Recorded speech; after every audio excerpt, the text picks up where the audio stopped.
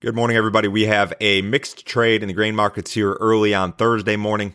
It is 6:30 a.m. Central Time. We have March corn futures up a half cent at 424 and a quarter.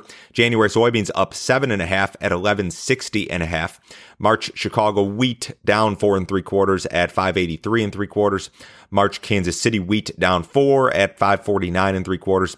March spring wheat down 3/4 of a cent at 555 1/4. Before I get started this morning, reminder, Monday night, the 7th, that's this coming Monday, I'll be doing the second edition of the Grain Marketing 101 series. It's going to be called Know Your Numbers. I have a guest, Chris Barron will be with me. He's from AgView Solutions. We're going to talk about, knowing your numbers in regard to grain marketing, cost of production, revenue, all that sort of stuff. Should be really good. It'll be streaming live on YouTube and Facebook Monday night at 7 o'clock Central Time. Start off with the ethanol report.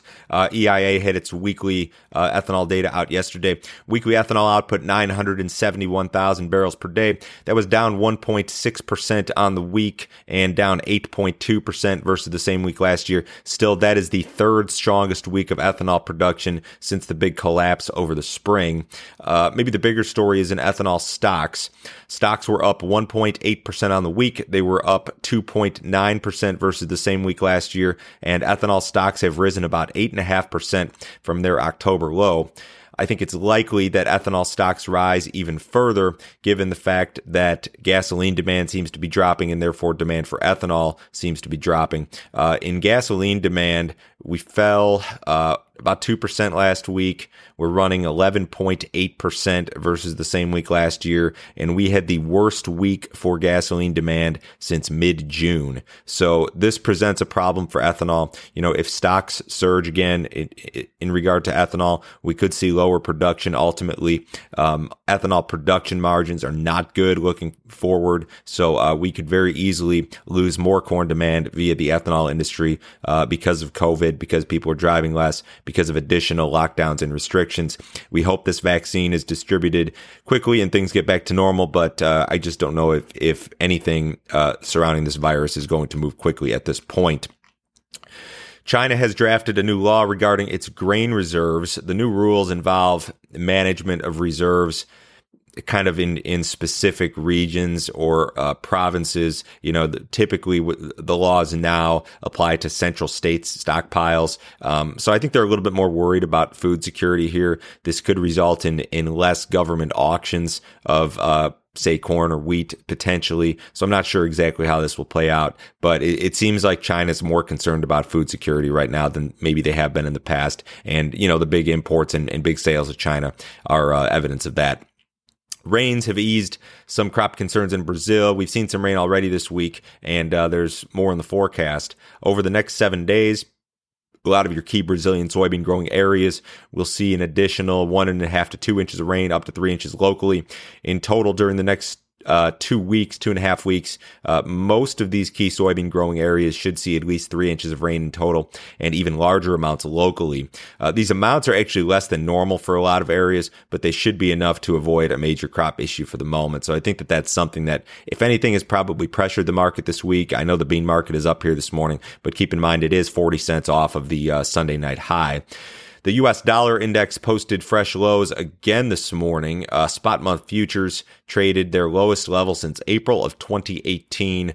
So the story here is the same, just massive stimulus and money printing, if you want to call it that, here in the United States has made the dollar less valuable. Vaccine prospects have made these safe haven items like the dollar, like gold, like bonds, less attractive to investors.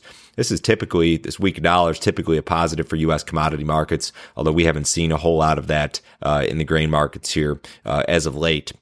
USDA will release its weekly export sales report this morning at 7:30 Central Time. Soybean sales have hit marketing year lows, I believe, in each of the last 3 weeks, and they have slowed considerably. The rumor mill or trade chatter suggests that Chinese crushers are booked pretty much all through this month and through most of January, which brings you to February when new crop Brazilian beans will become available. So it's really a good question now. how many more beans does China need from the United States until they can get their hands on these Brazilian soybeans? And that's kind of the question. We haven't seen a flash sale of corn or soybeans to China in quite some time. I think it was November 6th, I believe was the last one. I'm not sure if I'm correct about that, but I think it was November 6th was the last sale. Now, there were some rumors that circulated yesterday regarding Chinese purchases of U.S. corn, and I also heard some stuff about Chinese purchases of U.S. wheat, and those are rumors that perhaps help the market out a little bit. I don't know if any of this stuff will come to fruition, but keep in mind, China actually was, I believe, the biggest buyer of wheat in last week's export sales report. If they were back for some more wheat from the U.S., I suppose that would not necessarily be surprising. The corn market acted well yesterday. We shrugged off some fresh multi-week lows. Some rumors regarding those Chinese purchases, again, I think inspired some of that buying. Spread action remains pretty impressive to me. You only got 4 cents a carry from March to July. The July to DEES 21 spread remains inverted. Lack of carry, of course, is indicative of a tighter supply and demand situation. Funds still heavily long the market. Certainly possible that additional liquidation occurs ahead of year end. Large money managers reallocate assets during the last few weeks of the year, just about every year. Soybean market also staged a recovery from yesterday's lows. Still, we're 39 cents from the Sunday night highs. Brazilian weather looks a little bit better. Forecasts will continue to be monitored. This is a big deal and will continue to be a big deal for weeks to come. China's been much less active in the U.S. bean market. We'll see what USDA says at 7:30. Wheat market posted an impressive rally yesterday. We're a little bit lower here this morning. Keep in mind that funds are probably flat to maybe a little bit short the SRW wheat market. So there's not really any big liquidation that could be done there or is possible. It's not like the row crop markets where the funds have this big net long position. U.S. weather story still a factor in the wheat. Key HRW areas are likely to remain dry. The crop's going to go into dormancy in a less than ideal state. Cattle market was higher yesterday. There's been some cash cattle kind of scattered this week. Most of it's been around that 110 neighborhood, which is pretty close to your nearby December futures, which settled at 110.70 yesterday.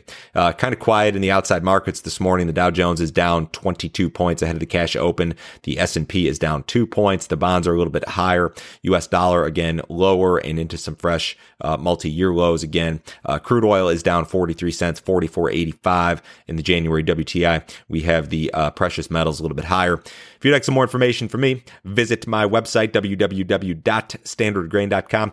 Go to that website, click on Grain Marketing Plan. If you would like to know when, how, and specifically I am pricing corn, soybeans, and wheat throughout the year, check out that subscription service. You sign up for $49 a month through PayPal.